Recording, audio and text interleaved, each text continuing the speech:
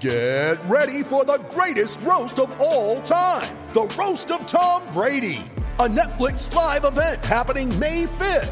Hosted by Kevin Hart, the 7-time world champion gets his cleats held to the fire by famous friends and frenemies on an unforgettable night where everything is fair game. Tune in on May 5th at 5 p.m. Pacific time for the Roast of Tom Brady, live only on Netflix. Hi sa inyong lahat! Ang episode na ito ng An Eternity of Basketball ay parte ng The Globally Ballin Podcast Network na sakop ng The Globally Ballin Media Network. Para sa mas marami pang episodes ng show na ito at sa iba pang shows gaya ng The Globally Ballin Podcast, pati na rin ng mga original articles and videos, just visit www.globallyballin.com. Makakasama natin ngayon sa pinakabagong episode ng An Eternity of Basketball, si Mr. Excitement na si Bong Alvarez. And of course, ang ating mga hosts na si Charlie, Sid, and Noel. Thank you for listening and enjoy! Kung nagustuhan nyo ang show na ito, mag-subscribe na and we would appreciate a 5-star rating and a review. Now to the show. Alright, ladies and gentlemen, magandang araw po sa inyo lahat. Araw na po ng Biyernes, day number 50,000 na po dito sa ating ECQ. At maraming salamat sa inyong pagtakilig dito sa ating palabas, An Eternity of Basketball, taken from a famous Joe Cantada line. At yun nga po, ito po si Noel Zarate, kasama natin si Charlie Cuna, Sid Ventura, and our very special guest. Excited na po kami lahat ngayon kasi walang iba kundi si Mr. Excitement. Kasama natin ngayon, Bong Alvarez. Palakpakan guys. Welcome. Good evening. Kumusta kayo? At saka salamat at ito, nagkakakwentuhan tayo kahit sa ganitong sitwasyon ng buhay. Oo nga eh. Anong ginagawa mo ngayon, Bong, dito sa ating ECQ? Bago natin balikan yung nakaraan, pag-usapan muna natin ngayon. Anong ginagawa mo ngayon sa ECQ? Actually, paminsan-minsan, tumutulong din tayo kasi nasa TGP party list. Kaya medyo, kanina lang, sumama ako sa TGP party list kay Congressman Bong Tebes. Nagbibigay din mga relief goods, ganun. Tumutulong naman ako, siyempre, kahit paano, dahil sa ganitong sitwasyon, siyempre, kailangan talaga eh. Oo. Kaya, ayun, very active kasi very active si Congressman Bong Tebes, kaya, ayun, pag tinawagan ako kasi consultant ako to, kaya kahit paano, talagang, very good. Kailangan talaga. Pero magbaliktad daw tayo ngayon doon sa karir ng isang Bong Alvarez. May nagkwento sa akin, Bong, nung bata ka pa daw. Kaya daw napakataas mo lumundag. Nung lumalaki ka daw sa Abra, lahat daw ng bundok na yan, inakyat mo, tinatakbo mo daw yung bundok na yun. Tama ba yung kwento yun? Actually, Noel, yung bahay namin sa Abra, talaga nasa bundok. Kung yung paakyat ng bundok, yung bahay namin nasa kalagitnaan. Kasi nung nasa Abra ako, wala pang kuryente. Kaya talaga, kumbaga, iba probinsya talaga. Oo. At pero yung bundok, may meron naman kumbaga, may daanan naman na makitid na pwede mo talaga akyatin. Pero ang taas ng bundok talaga. So doon talaga ako, tapos nagpagawa ako ng mga, kasi yung pinsan ko sa ibaba, sa ibaba ng bundok, yung bahay nila, may gawaan ng mga, doon nagpapagawa ng mga itak, araro, mga yung panday yung pinsan ko. So yung mga ritaso na bakal, iniipon ko, ginagawa kong weight sa bewang. Kaya pinapatay ko ng mga ritaso. Papatay ko ng maong. Tapos yun ang ginagawa kong weights, yun ang pagka-jogging ko pakyat. Yun ang shot ko. Kaya laking tulong din. Saka, nung bata kasi ako, yung ate ko, fourth year high school na that time, tapos may 3 pa akong mga pinsan na babae. 4 sila. Ako na yung nung mga 5-6 years old pala, ako taga-igib ng ng panligo. Kasi 4 na dalaga, yung balon nasa baba. So 2 timbay na akyat ko, pabalik-balik. Ilang taon na ako noon, 6-7 years old. Kaya siguro tingin ko nakatulong din sa akin yon. Kasi paakyat, dala ko 2 timba, batang-bata ako. Kaya talagang umano rin yung ko. Totoo. At saka yung weight sa bewang, siyempre. Charlie. At saka yung siyempre yung nung gano'n na ako, nagsimula na mag-basketball, yun talagang yung determinasyon ko sa ensayo, talagang iba din. Kaya paano ka naman napunta from tulong nun. Nasa Abra ka, tapos paano ka naman nag-end up sa UM nung high school? Sa Abra kasi ako, mababa story. Yung mga magulang ko kasi. Actually, born ako, pinanganak ako sa Quiapo. Siyempre, medyo sa hirap ng buhay. Ako, tsaka yung panganay ko, 5 kami. Yung panganay kong kapatid, tsaka ako, pang-apat. Pinadala kami ng mga magulang ko sa Abra dahil nga, siyempre, hindi kayang buhay. Gano'n. So, doon kami lumaki sa tiyahin ko. Yung tiyahin ko na dalagang, marandang dalaga, yun nagpalaki sa amin. Nung na ako, nagkakaisip na ako, grade 4, grade 5 na ako, ayun, doon ko ngayon na siyempre, pa rin yung magulang mo. So, bumalik na ako sa Quiapo. Pero doon pa rin ako sa Abra. Yung bakasyon, sa Abra ako. Lahat ng liga ito, yung bakasyon, doon ako. Hanggang ngayon hanggang sa dyan ako sa Mabi. Tapos yung Persira School ako, nakakatawa na may story ako eh. Sa Quiapo Parochial ako nag-aral. Medyo, alam mo na, mga madre. Paglabas ko ng eskwela, nakalagay sa card ko, sorry, repeat Persir. Aray. So sabi ko, minsan lang pumasok ng high school, bagsak pa. Yung pala, blessing na naman kasi napunta ako sa UM. Sa UM, alam mo naman doon, kahit ano ka, pwede mong, di ba, ano mo lang yung subject mo. Di ba? Tapos automatic, second year ka na. Naging scholar ako bigla. Naging player ako. Dahil nakita ko yung mga naglalaro. Siyempre, mukhang kaya ko ito. Nag-tryout ako. Biro mo nung second year high school ako, ako lang ang tunay na edad na player na UM kasi lahat nga, uso yung mga data eh. Kasama ko mga 20 above na eh. Mga college graduate na eh. So ako lang yung tunay na edad na bata. Kaya nung high school ako, kaya si Mang Boy Codinera, tatay ni Jerry, hindi naniniwala sa edad ko kasi nga, akala niya, dilatic. Sabi niya, saan ka nakakita? 14 anyos, 5'8", nagdadak. Ay, niya maniwala sa edad ko kasi nagdadak na ako eh. At 14 years old, 5'8", nagdadak na ako. So si Mamboy ay maniwala. Sabi ko, Mamboy, tunay yung edad ko. Pero kapatid na lalaki, pero kuya ko. Hindi ko naman pwede gamitin certificate doon. Tatanda ako. Kasi ay maniwala ni Mamboy noon eh.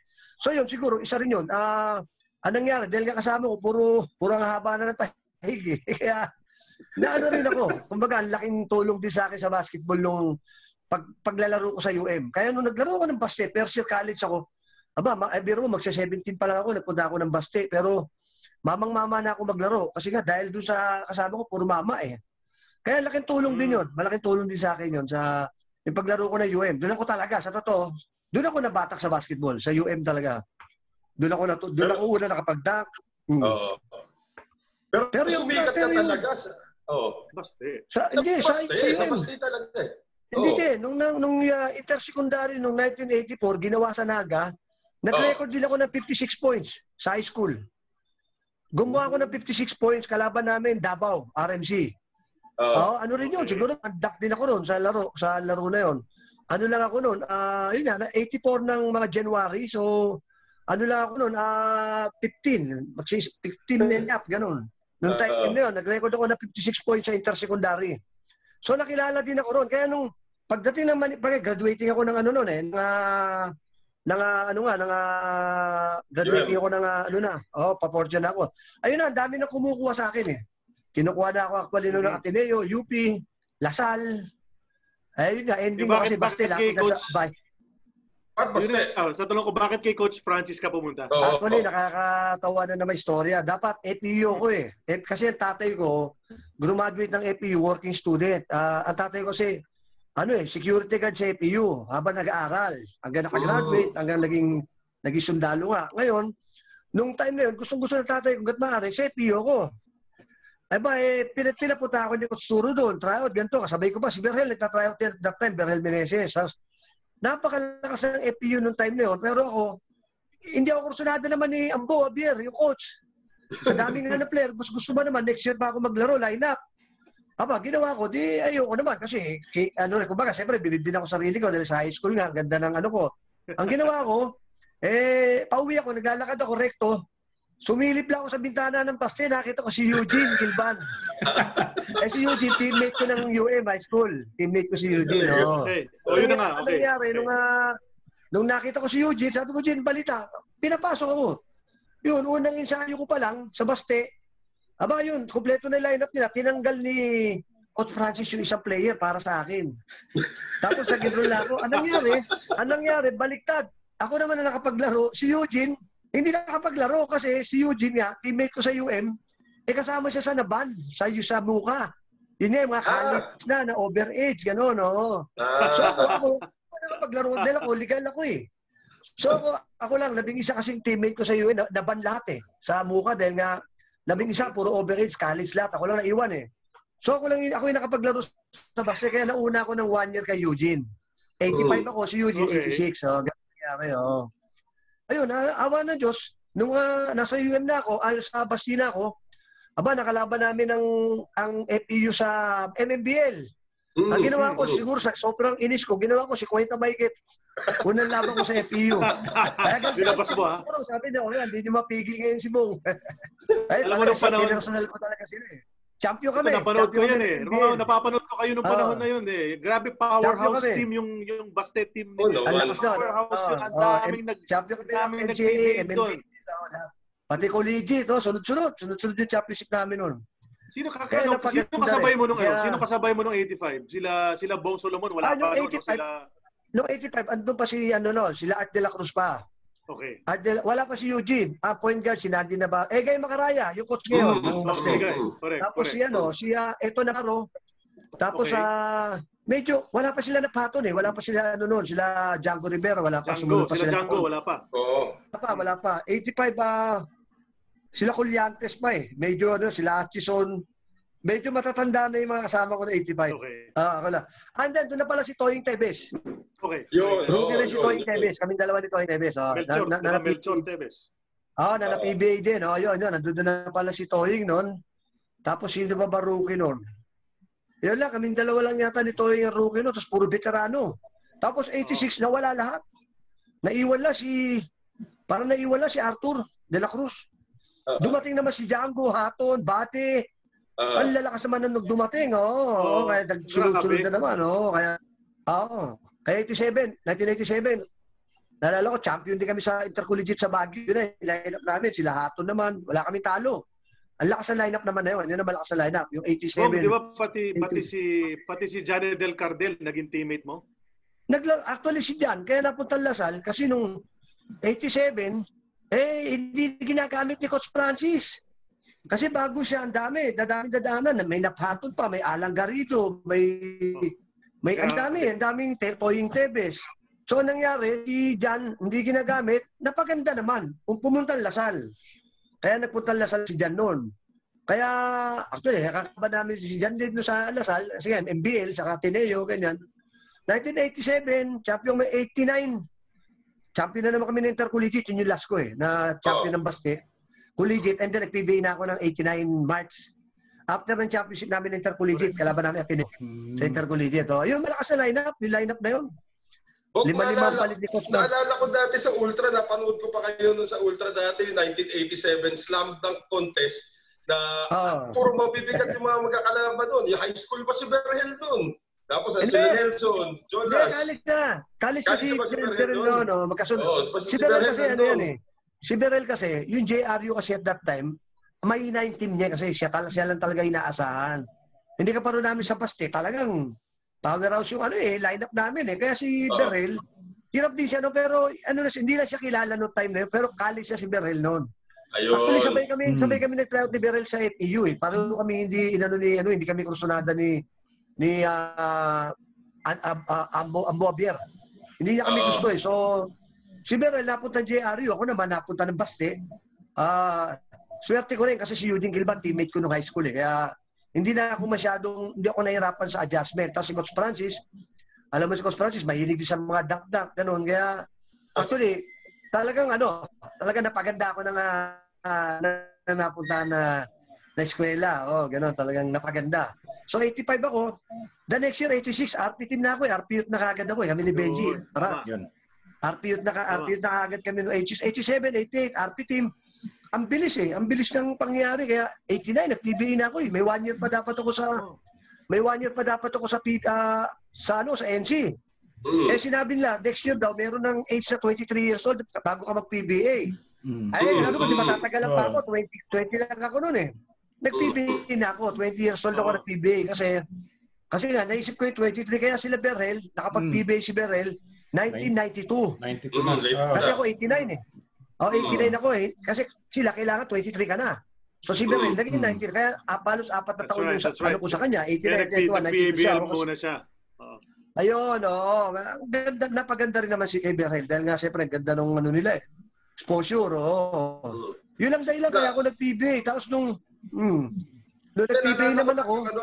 Bong yung slam dunk contest na yun, puro heavy guts kayo nun sa Ultra. Nandun ako mismo nun. Nakapila pa kami sa labas para lang makapanood nun. Ikaw, si Jolas, gusto niyo bang mapanood yun? May video ako dito eh. May video yan eh. Pakita natin si Bong Alba. Batang-bata pa, may bigote ka pa nun eh. Panoorin natin saglit. Teka, hanapin ko. Panoorin natin saglit. Andali, ayan. Ipe-play ni Sid. Nahanap namin isang araw. Natuwa ako eh. Tayo ng konti. Saka bago tayo pumasok sa PBA, pag-usapan muna natin yung amateur career mo na Magnolia, tapos yung yan ang pag-usapan mo na RP team. Dati kasi pagka nasa college ka, maganda rin sa amin kasi San Sebastian, parang sila malapit sila sa San Miguel eh. Kaya nung college pa rin ako, medyo may allowance na rin ako sa San Miguel eh. 1985 pa lang. Gano'n ha? Kaya nakakatuwa din. Okay. Meron na ako allowance doon. Parang protege ka nila. Para after mo ng 3 years sa NC, pwede ka na maglaro kaya Magnolia kagad ako naglaro eh. Kasi parang, may sila eh. May ang San Miguel at saka ang San Sebastian. Kaya yun, kaya doon ako napunta rin. Kaya tagal-ulit talaga sa San Miguel. Nakikita mo yung video yan. Ito si Nelson. Yan si Bull. Medyo choppy lang yung video, pero kasunod na niyan yung Ito si Andy De Guzman yata to eh. FU. Si Andy. Si Josel Angeles. Oo.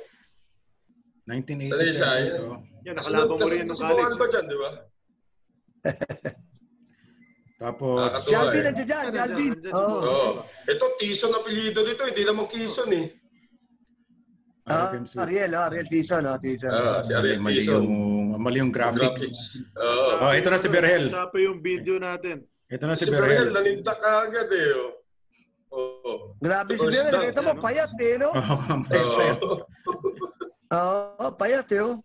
Saka siya yung pinaka hindi kilala doon sa contest na yun. Hindi siya kilala eh. Diyan siya sumikay. Ito na ikaw. Ayan na. RP team na kami dyan eh. RP team na kami dyan. Diba? Papadala na lang namin itong video. Nakakatuwa. Kaya lang hindi ka nanalo rito eh. Puro heavy guys. Puro matatanda nanalo rito. Ito si Jolas. Naalala ko to sa Ultra dati. Parang walang aircon. Pinatay yata yung aircon. Sa sobrang daming tao. Diba? Parang napakainit. Ito na si Alvin. Ito na si Alvin. Si Alvin, kondisyon dyan. Batak na siya dito. 21 na yata siya dito eh. Kayo, mga teenager pa lang eh.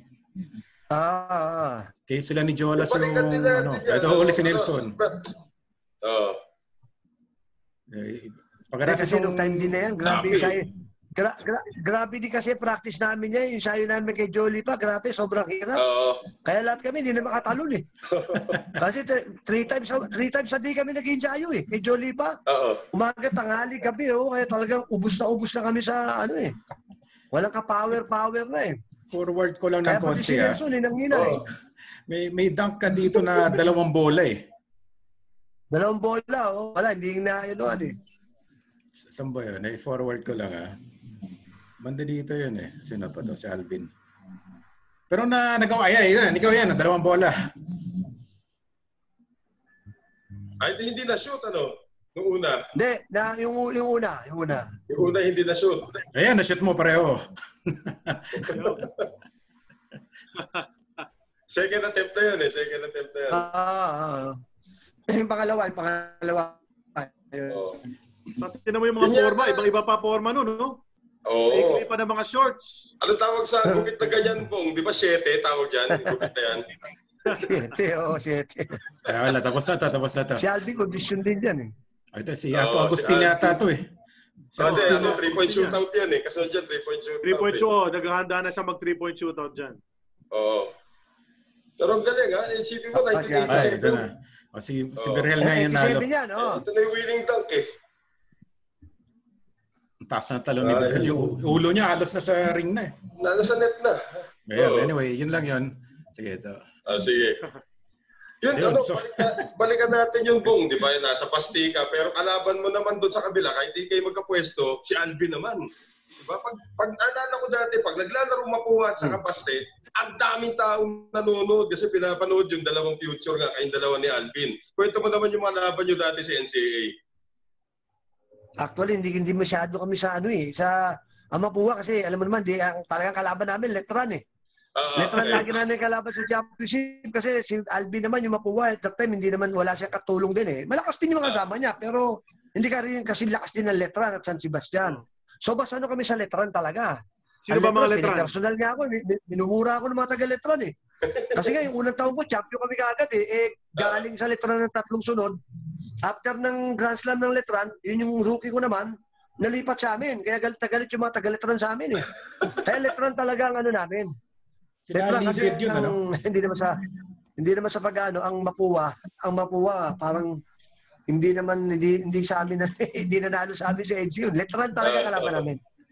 Ang Mapua, JRU, medyo sinalibid yata yun, ano? Malakas din. Sina Dong Libed? Sila Aison, Dong Libed, oo. Sila Tino, nandun pa ba? Pinat? Tino Pinat, oo. Doon, si Malakas. Sila Ramos, si Salazar, si Tino Salazar.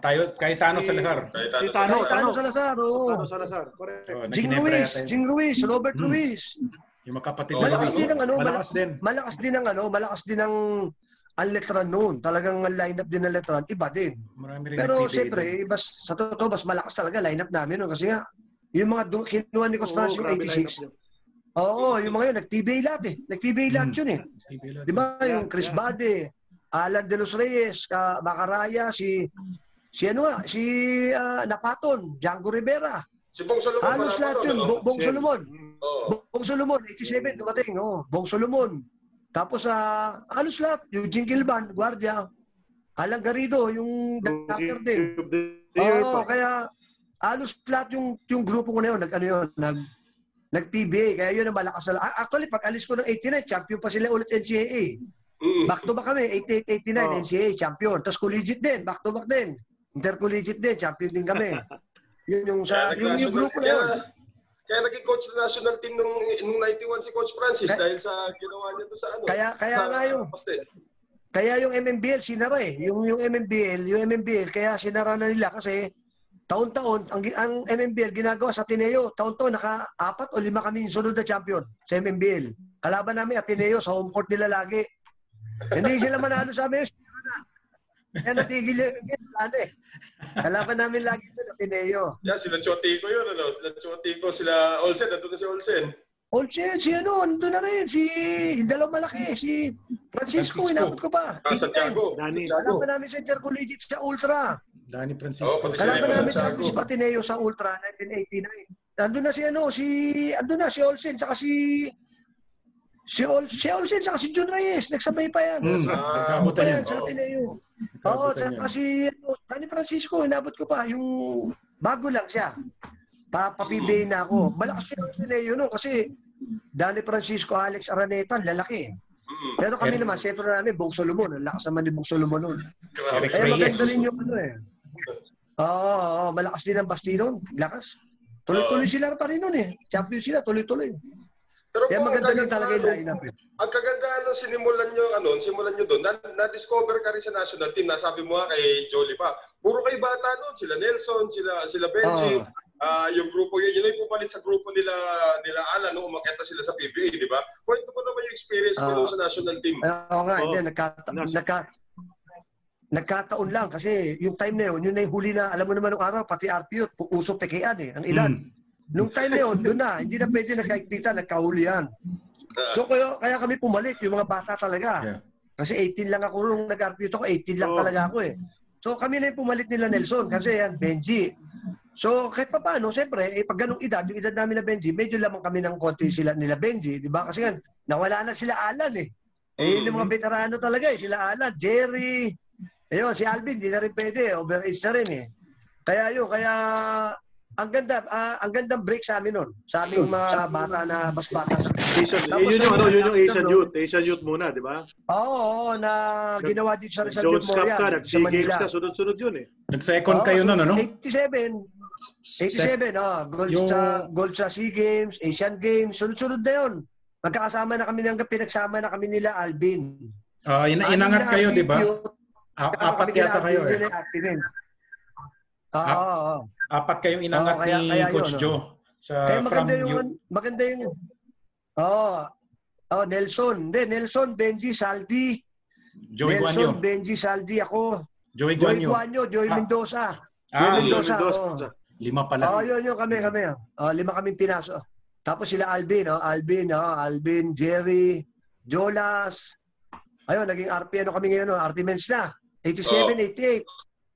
89, nag-PBA na ako kasi may 1 year pa nga dapat ako, pero ayun, napaganda din kasi nga, yun nga, nung actually kumuha sa akin si Coach Bong Sandornado, pero nung dumating si Team Con, ayun na, talagang basta nabigyan ako ng breaks ni Team Con na. Kasi alam mo naman yung mga puti, gusto mga athletic.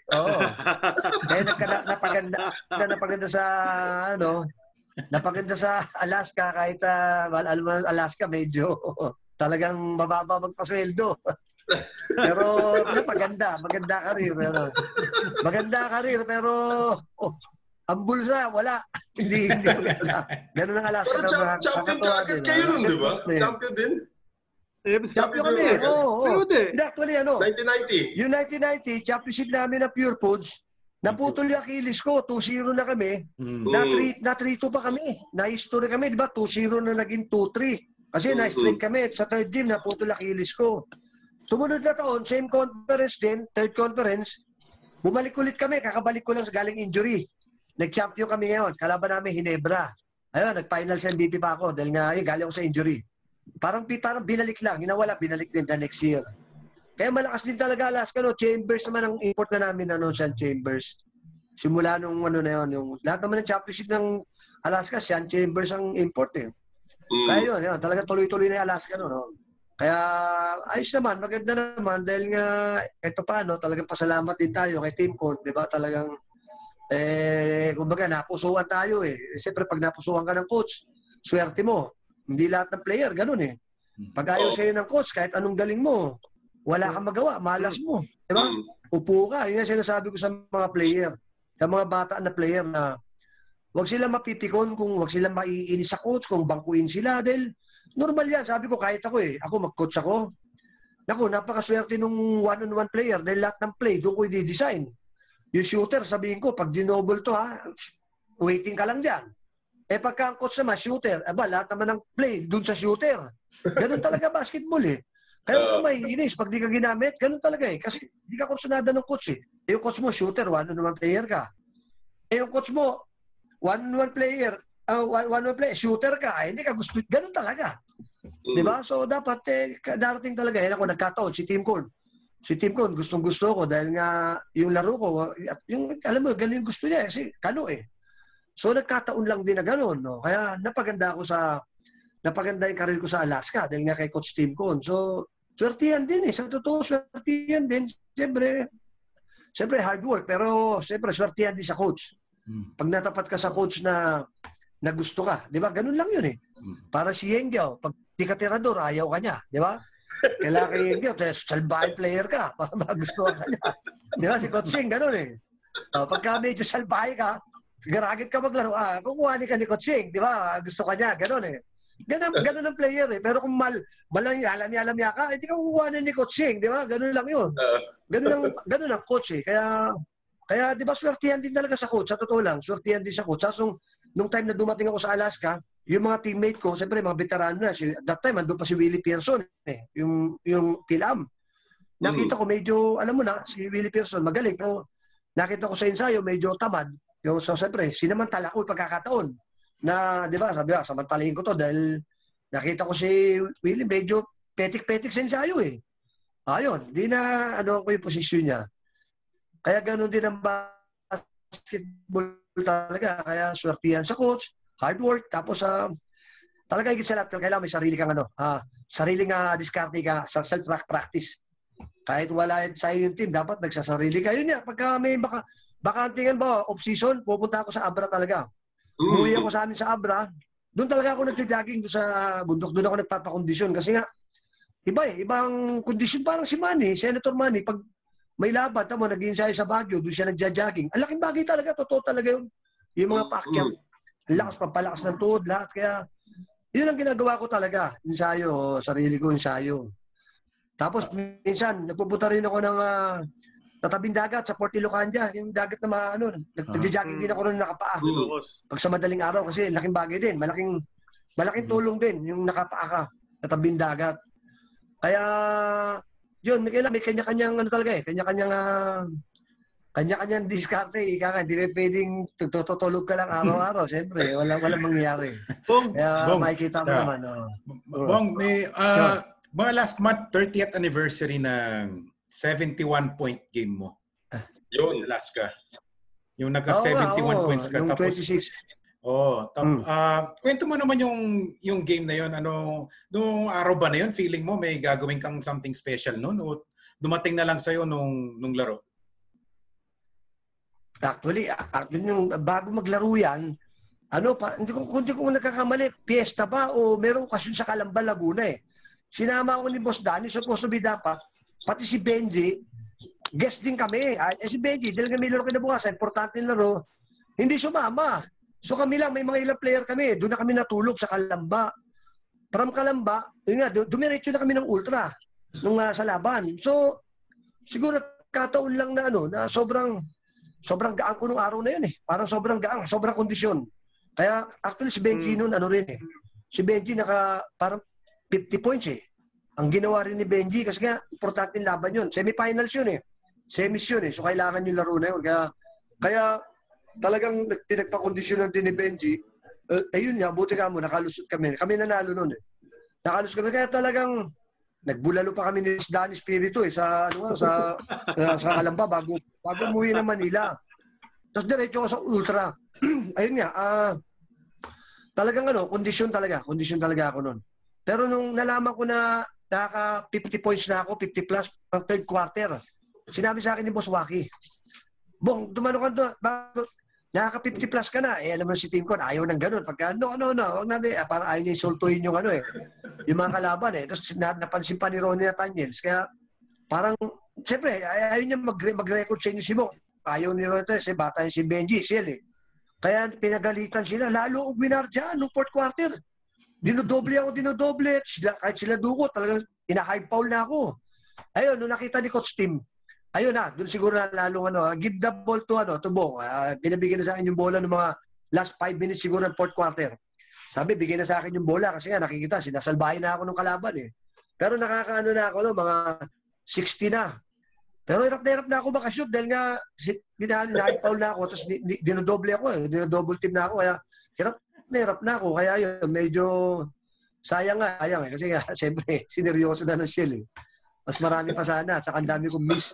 Foul shot, dami kong miss. Pero wait, sandali. Pati sa game na yun, Bong, naghahanap kasi ako ng box score ng game na yun. Hindi ko mahanap kanina. Naka 3 points ka ba nun? Wala. Mga ilan? Wala, di ba? Kaya lahat 2 points, di ba? Kaya, kasi kinukumpara ko siyempre doon sa ibang high-scoring game. Puro tres yung iba. Sa akin, 31 made shot. So, 31 na 2 points, tapos foul shot. Ganon. Ang dami kong miss na foul shot. Yun ang ko ron. Sayang nga sayang yun. 80 sana yung score mo ron. Diba? At saka, kung di ako nagkakamali, may higit yun. May higit 10 duck yun. Yung laro na yun, may higit 10 na duck. Kaya maganda yung laro na yun. Ang gang ko nun eh. Gang sobrang gang. Wala kasi nawala yata yung tape nung buo na yung sa ultra eh. Parang nasunog eh. Kaya hindi maipakita yung eh. Ang dami na walang mga laro ng eBay doon sa sayang sayang. Kaya nasunog yung mga nasunog tapes. Daw, yun ang sabi niya. Nasunog. Yun yung naging record sa PBA. Kasi noong time na yun, highest score by a local, 68 points ni Alan. Ikaw din naging 71. Mamaya nag-79 naman siya. Kinantsawan ka ba ni Alan? Yung 71 mo, higitan ko yan, Bong. Kinanya ka ba ni Alan? Hindi naman. Nagkakataon lang yun. Magaling lang talaga sa sumut, di ba? Oo nga. Hindi alam ng tao, nakakatuwa kami ni Alan kasi record niya, record ko. Brinake niya. Magka-birthday pa kami, parang kami June 15. Oo nga. Kaya siguro para sa mga June 15 yata yung record.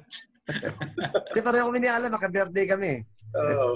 Ka-birthday kami ni Alan, kaya magka-ugali rin kami minsan. Kaya gusto ko, kaya okay din kami magkasama sa team. Nung San Miguel kami, kasi nga, yung posisyon namin, di ba, magkaiba naman kami ng laro. Actually, si Alan, nasa Basti pa ako, kaibigan ko na. RP team si Alan, 1985, magkaibigan na kami. Pinupuntahan na ako sa bahay namin sa Quiapo, sinusundo ako. Parang ano ko rin yun. Kumbaga, parang kuya-kuya na rin. Kasi mas mahal si Alan eh. Pero magkado ko si Alan at si Jerry, 1985, nasa Basti pa lang ako. Magkakaibigan rin kami. Kaya gano'n, hanggang napunta na sa kanya, ayun niya, di mo kalain, pagdating sa PBA, kami maglalaban-laban ng gano'n. So, Bong, yung career mo sa Alaska hanggang 1993, tapos tinrade ka nila sa Santa Lucia, kapalitan mo pa yung Bong Hawkins. Tapos nakita mo, a few years later, nag-Grand Slam bigla Alaska, hindi ka ba nang hinayang? Dapat kasama ko sa Grand Slam na yun, Yung Noel, yung sa Santa Lucia ko, parang dinaan lang ako papuntang Shell. Isang conference lang. Okay. Okay, sandali. One conference ka lang, tama. Correct. Pinasa ko, dinaan lang ako, pero papunta talaga ako ng Shell kasi gusto ni Coach Nat Canson si Romy De La Rosa. Ang talaga kapalit ko si Romy De La Rosa. So ganun ang nangyari. So dinaan ako sa Santa Lucia. Laging magaling yung kapalit mo. Ang gagaling ng mga kapalit mo. Hawkins, tapos si Romy. Diba? De La Rosa. Tapos Big Pablo. Yun na nga, yun lagi makapalit mo eh. Kinuha naman ako. Puro magagaling din. Ang kumuha naman sa San Miguel, si Norman Black naman, gustong-gusto ko. Si Coach Norman. Ayaw, kinuha ko. Ang binigay niya naman, si Big Pablo. Ang kaya mabigat din yung kaya lumakas lalo rin line na siya, lalaki. Pero nung kami naman, okay naman dahil unang conference ko sa PBA, San Miguel, championship agad kami, kalaban naman Alaska. Yun yung una kong conference, 1995. Yeah. Kaya natalo rin kami. Natalo kami sa Alaska. Sa 7 game, nabot na 7 game eh. So yun, kasama kami nila Alan. So okay naman, napaganda naman din. Actually sa San Miguel ako nakapirma ng maganda-gandang kontrata. Yun, medyo 5 years yun eh. Kaya lang, nawala naman si Norman Black. Alam nyo na, biglang pumasok ulit si Ron Jacobs, ayun. Wala na naman. Kaya ako napunta ng NBA. Kaya ako napunta sa NBA naman dahil nga nawala nga si Norman Black. Ayun, ganun talaga eh. Yun, nagsimula, wala. Pababa na yung karir pagka ganun eh. Balikan natin yung paglipat kasi si Norman Black talaga. Bong, yung paglipat mo sa Shell, 1994, nakakampi mo na doon sila, si Ronnie at si Benji noon, Kami tatlo, 1994. Bali, kamusta naman yung samahan nyo? Tapos dalawang conference sa 95. Hanggang 95. 94 to 95 ako sa Shell. Tapos 95 third conference ako nalipat ng San Miguel. Nung nasa Shell ako, okay naman. Ang ganda naman ng namin, ng namin nila Benji, Ronnie. Kasi hindi namin magkakaposisyon eh. Kaya lang, siyempre, hindi rin talaga ukol minsan. Kaya yun nga, siya ang kumuha sa akin talaga sa San Miguel. Kasi parang, di ba si Vic, parang di masyado makapaglaro ng gusto nun sa San Miguel eh. Hindi makapagpakita eh. Kaya yun, kinuha niya ako. Yun, pinalit niya si Pablo. Gusto naman din ng Shell. Siyempre, gusto nila malaking line-up. Both party, siyempre, parang okay naman. Masaya naman sa San Miguel, masaya ang Shell. Kaya yun, actually, ang ganda ng takbo ng San Miguel. Kaya lang, kundi lang talaga nawala si Coach Norman. Ang ganda ng takbo ng team. Anong nawala na, ayun na. Nag-iba na naman ang ihip ng hangin. Ayun. Kailangan na party naman, alis ka naman, gano'n. Kaya napunta na ako ng NBA sa Pampanga nga. Medyo mahirap. Nung time kasi na yun, kukunti lang ang team sa PBA. Hindi katulad ngayon. Ang dami ng teams. Tapos, ngayon nga, mga 40 anyos, naglalaro pa eh. Kasi pwede pa naman talaga dahil sa dami ng team. Tsaka hindi. Ang basketball ngayon, hindi na masyado yung competition ng laro. Hindi na ganun Hindi na ganun kahirap. Parang yung mga player ngayon, parang petik-petik lahat maglaro eh. Parang puro businessman eh. Hindi ka pareho nun. Talagang baldugan ika nga eh. Di ba? No blood, no foul nga nun eh. Kaya ngayon, basta tagal ang karir mo ngayon sa basketball. Ngayon, makatimo lang ng konti, tatawagan ka ng referee. Di ba? Pag nakatimo ng konti, nung panahon namin, tatawag lang pagka yung kung kailan napunta sa courtside si Carriazo, saka lang tinawagan si Rudy Distrito eh. Kung di pa lumabas sa courtside, ganun dati. Ngayon, hindi na ganun. Wala nang ganun wala na masyado. Medyo, wala na. Medyo mababait na mga player talaga. Ngayon, mababait na mga player. Bihira na ang ganun maglaro, mga destroyer, lahat. Yung mga sinusuot mo numero dati. Kay Rudy, tsaka kila Ochi de la Cruz. Kila Ochi, alam mo na mga player dati, puro talaga eh. Nung pumasok sa Alaska, numero mo number 21. Bakit napili mo yung 21 nung pumasok ka doon sa Alaska? Nung college ako, sa East talaga ako, ng Baste. Dr. J. Sikatan ni Dr. J, dunker eh. Pero, college pa lang ako, 1984 Olympics, napapanood ko na si Jordan eh. Michael Jordan, di ba? 23. Pero sa college naman, wala namang ganun, di ba? No, dati mga baba numero. Noong nag-PBA ako, alam mo nung si Rick Manata, siyempre, ba senior sa atin, alam mo nung Michael Jordan din yun eh. So, naunahan ako sa 23. Siya nauna. So, siyempre, para nag-giveaway ako. Kaya nag-21 ako dahil Dominic Wilkins. Kaya ako nag-21 naman. Sige, kasi paborito ko na si Dominic Wilkins eh. Kaya 21 ako. Kaya nung nawala na si Rick, nag-23 na ako. Pero 23 talaga ang ko noon. Puro mga high flyer talaga yung mga gusto mo mga lumilipad lahat ng mga paborito mo talaga. Pero bakit nung nasa Shell, nung nasa Shell ka, Bong, naging iba, 30 numero mo bigla? 30. Wala na. Kasi minsan pag may mga 23 sa team, hindi ka na, siyempre, nauna sila. Ganun talaga eh. Kahit nga sa nag-Red Bull ako, number 7 pa ako kasi, sino ba 23? Si Carlos, si Baguio. Diba si Baguio? Number 23 diba? Kaya nag-7 ako sa, number 7 ako sa Red Bull eh. Kaya ganun talaga eh. Kung meron na silang mag-iiba ka talaga numero. Pero ako talagang, numero ko talaga 23. At 21 din. Pero nung college nga, 6 talaga ako sa East. Nung RP team naman, sa East naman, si Jolas. Kaya ako nag-9 naman. Number 9 ako sa RP team kasi si Jolas sa East. Ganun eh. Kaya pero unang-una kong numero sa basketball talaga, nung high school ako, 11. Bakit? Yan ang paborito kasi paborito ko naman doon si Arnie Tuadles. Nung high school elementary school ako, paborito ko si Arnie. Mga bali-bali rin. Kaya number 11 ako Toyota paborito ko nung hindi, actually si Arnie paborito ko pero Chris pa ako. Chris pa ang team ko kasi ayoko. Actually nung bata ako, ayoko ng Toyota kasi nga puro dami salbahin player eh.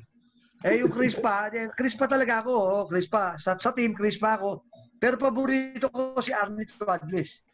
Siya ang paborito ko nung sa PBA na player, si Arnie. Galing naman talaga. Kaya yun. Galing talaga yun. Di ba? Lalo na nung rookie siya. Nung rookie si Arnie, sobrang galing. Mythical 5 agad yun. Mythical 5 agad, rookie. At saka yung All-Star, siya kauna-una rookie na gumawa ng 50 sa All-Star. 50. Tama yun. 50 points ang ginawa Magkasama niya. sila nila Marte. Sila Marte Saldana. Kasama niya. Yung Melo Yelo. Melo Yelo. Tama. Melo Yelo. Si Jawo ang coach nila. Hindi ko makakalimutan yung na yun. Hindi ko makakalimutan yung laro ni Arnie na yun. Ang galing ni Arnie noon eh. Kaya yun. Doon ako nagsimula. 11. Tapos hanggang sa... Bong, may tanong ako sa iyo baka nalagpasan natin parang hindi natin napag-usapan kanina. Noong finals noong 1991, nasa Alaska ka finals, di ba nag-champion kayo? Ikaw nagbantay kay Wes Matthews yung import ng Ginebra. Di ba? Sabi nila, the best defensive job. Kasi grabe yun, 60 points yun eh.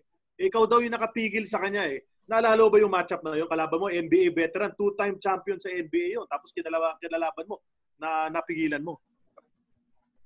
Oo, tsaka hindi kasi offense rin, mga play ni Coach Tim sa akin din. Pero talagang inano sa akin ni Coach Tim yun. Sinabi niya talaga sa akin na kaya kong sabayan sa bilis, kaya ko naman hindi naman nagkakalayo ng height. So kaya ko namang din. Kaya naagawan ko si Wes eh. Naagawan ko actually, nakailang steal ako sa kanya eh. Pag drive siya, naagawan ko eh. Kaya, pero si Wes noon, sobrang, nung siya championship nga, medyo bumabala yung laro niya. Pero sobrang galing ni Wes Matthews noon, nung panahon na yun. Kaya, ayun nga, buti. Siguro, mas eager ang Alaska talaga na first championship namin yun. First namin yun. Kaya, mas eager talaga ang Alaska noon na mag-champion. Kaya siguro, ganun ng ako, talagang seryoso siya. Saka gali ako sa injury noon. Gali ako sa Achilles eh. Naputol Achilles ko. Kaya nga naging comeback player of the year eh. Pas ako noon. Kondisyon ako, finals MVP ako nung laro na yun. Kasi nga, ang ganda rin ng opensa ko kahit paano. Kaya, porsigido talaga. Ika nga, porsigido. Dahil nga dun sa galing sa injury. Kaya kailangan, basta ka eh. Mas kailangan magpakita eh. Ganun. No? At saka na-challenge ka rin siguro kahit sa anong sabihin mo, NBA player yun. Sa'yo in-assign ni Coach kilala ko si Wes. Kilala ko si Wes. Siyempre, dahil nga, napanood ko na siya sa Chicago Bulls eh. Diba, nung rookie si Jordan, magkasama sila ni Wes Matthews eh.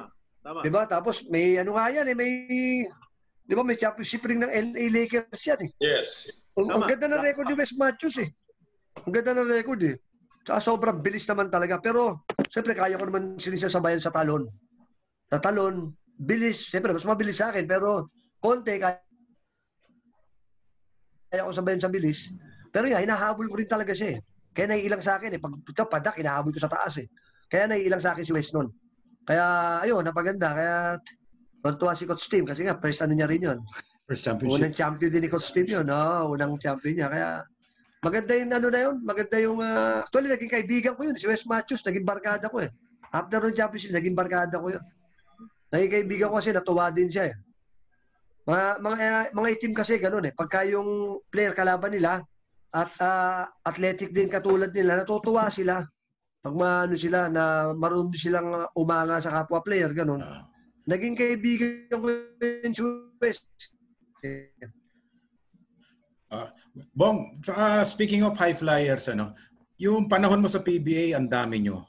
Samboy, Berhel, Jolas, ikaw, di ba? Nelson. Sino yung pinakamataas tumalon sa inyo o pinaka na-impress ka sa sa leaping ability? Paano ba? Si Samboy naman kasi, Samboy matagal sa ere. Si Samboy hindi naman malakas. Malakas din tumalon. Pero ibig sabihin, si Samboy matagal nag-glide sa ere. Horizontal, nag-glide siya gano'n, di ba? Si Berel naman, si Berel kasi laki. Si Berel 6'3", haba ng kamay. Kumbaga, konting gano'n, tapos ang payat pa. Kaya ang gaang. Kumbaga, si Berel naman, humahaba sa ere. Doon, kala mo, ito, biglang gumaganon yung kamay. So, iba-iba eh. Iba-iba eh. Sino ba masasabi natin na high flyer? Siguro, sino ba? Kasi iba-iba nga eh. Si Jonas naman kasi nung nag-PBA, ayaw na mag-duck eh. Si Jonas nung nag-PBA, hindi siya nagdadak sa laro. Si Nelson, saan lumulundag si Nelson nun, di ba? Si Nelson, oo. Sa power forward, si Nelson talaga, oo. Pero sa posisyon ko, parang wala masyado si Samboy, Berel, Kenneth, si Kenneth. Minsan-minsan lang rin nagdadak eh. Pagka natatapat lang din eh. So, sino ba mga nung time namin? Si Boy Beach naman, Victoria, di naman nagdadak sa laro si Boy Beach eh. So, siguro masasabi ko, sino ba mga nagdadak sa PBA nung panahon na yon? Si Benji, lagi. Pero sa ilalim na. Si Benji. Binubuhat yung kalaban. Benji, Nelson. Kahit si Alvin, yung PBA, hindi naman masyado nagdadak eh. Pero nung amateur, si Alvin nagdadak din eh. Yung PBA, nagkano na rin si Alvin eh. Jump shot na lang eh. Si Jolas, ganun din. Wala masyado nung eh. Ikaw lang talaga yun. Ikaw lang. Si Mr. Excitement lang talaga. Kami, yan. Berel. Si Samboy, di ba, minsan nagdadak. Si Samboy kasi tagal sa ere.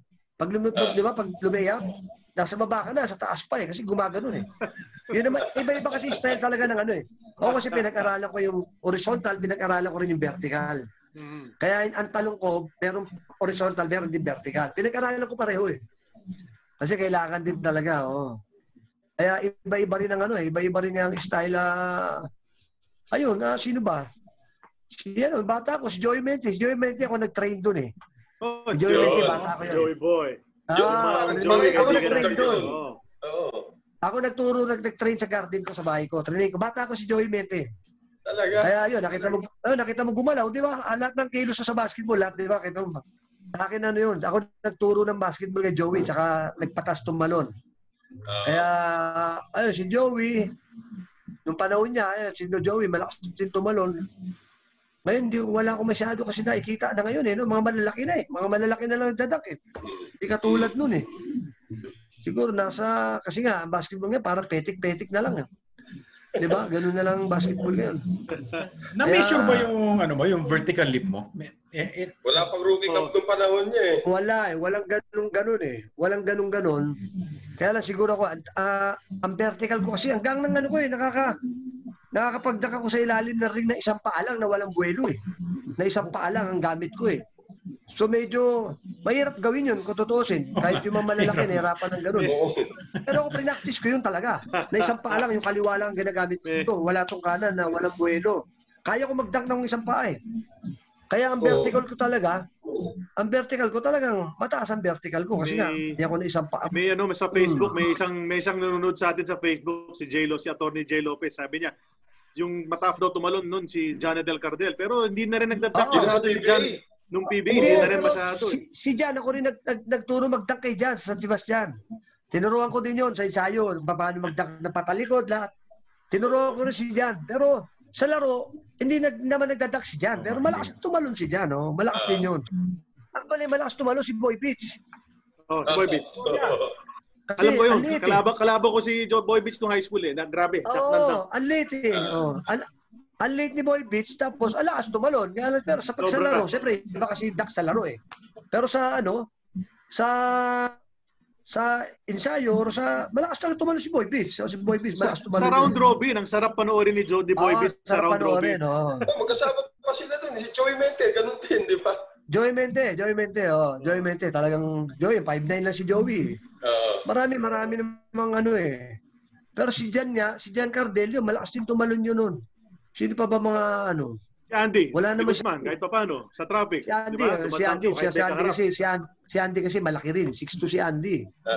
6'2" si Andy. Ang mga maliliit na malakas nun, si Jerome Cueto. Hindi naman na-PBA si Jerome Cueto eh. Jerome Cueto, tapos marami rin magagaling na player na hindi na-PBA kasi na malakas tumalon eh. Na hindi nagtuloy sa PBA. Marami rin ganung actually maraming magagaling sa NCAA na hindi nag-click sa PBA. Sabi ko, swertihan din talaga eh. Swertihan din sa coach ka eh. Pag hindi uukol eh, wala talaga eh. 'Di ba? Ganun talaga buhay eh. Nung nasa PBA ka na, nakaalis ka na ng Alaska, bigla nagkaroon ng maraming kontrobersiya tungkol sa iyo nung time na yun. Yung nabaril ka pa eh. Ano pa talaga yung story nung nabaril ka nung time na yun? Marami kasi lumalabas na ibang version eh. Nasa Alaska pa ako noon. Alaska pa ba? Nasa Alaska pa ako noon, hindi naman sinasadya kung aksidente lang talaga. Kaya pero Alaska pa ako noon, 1992. Kumbaga hindi naman sila nagkataon lang, kumbaga aksidente lang, hindi naman sinasadya. Kaya Alaska ako noon, tapos yun yung huli kong taon sa Alaska eh. Actually, kaya pagkatapos noon, hindi na ako naka-renew ng kontrato rin sa Alaska. Kaya ako napunta sa Santa Lucia, yun na yun. Pagkatapos kaya ako na-trade ako kay Bong Hawkins dahil nga isa siguro sa dahilan yun. Pagkatapos noon, na-trade ako sa makakala ng Alaska, hindi ako makakalaro o kaya ako na-trade. Pero yun nga, pagbalik ko naman, pagdating ko naglaro ko sa conference sa sa Santa Lucia eh. Kahit pa paano, third place kami. Galing ako sa jury noon. Third place kami. Tapos ayun, pagkatapos noon, na-trade na nga ako sa Shell. 1994, Shell na ako eh. Na-conference lang ako sa Santa Lucia. Yun pagkatapos ko nga sa Alaska, sa conference. So, yun nag-Shell na ako, 94, 95. Hanggang sa 95 nga, doon ako napunta sa San Miguel. Doon ako nakapirma ng maganda-ganda kontrata sa San Miguel, 5 years. Nawala naman si Norman Black. Ayun, napasama lalo nung nawala si Norman Black. Siyempre, ganun talaga. Pagka yung kumuha sa'yo, nawala. Pati ikaw, mawawala eh. Kaya yun Yung tanong ko sa'yo, yung tanong ko sa'yo, Bong, nung naglalaro nung natapos yung karir ko, nagsimula ka sa Alaska, nagpunta ka Shell sa San Miguel. Ano yung pinaka-memorable mo nung naglalaro ka ng sa kabataan mo mula 89 hanggang 98, or hanggang 2000? Ano yung pinaka-memorable mong team? 2005 pala. Hindi, yung Alaska kasi, sabi ko actually pinakamagandang team kung karir pag-uusapan, kung gusto mo yung karir mo, kasi team ko, ng coach mo, Alaska the best. Pero hindi naman sa pag-ano, no? Siyempre medyo iba kasi ang San Miguel eh. Pag sinabing San Miguel ka, iba eh. Kumbaga iba mag-alaga ang San Miguel ng player.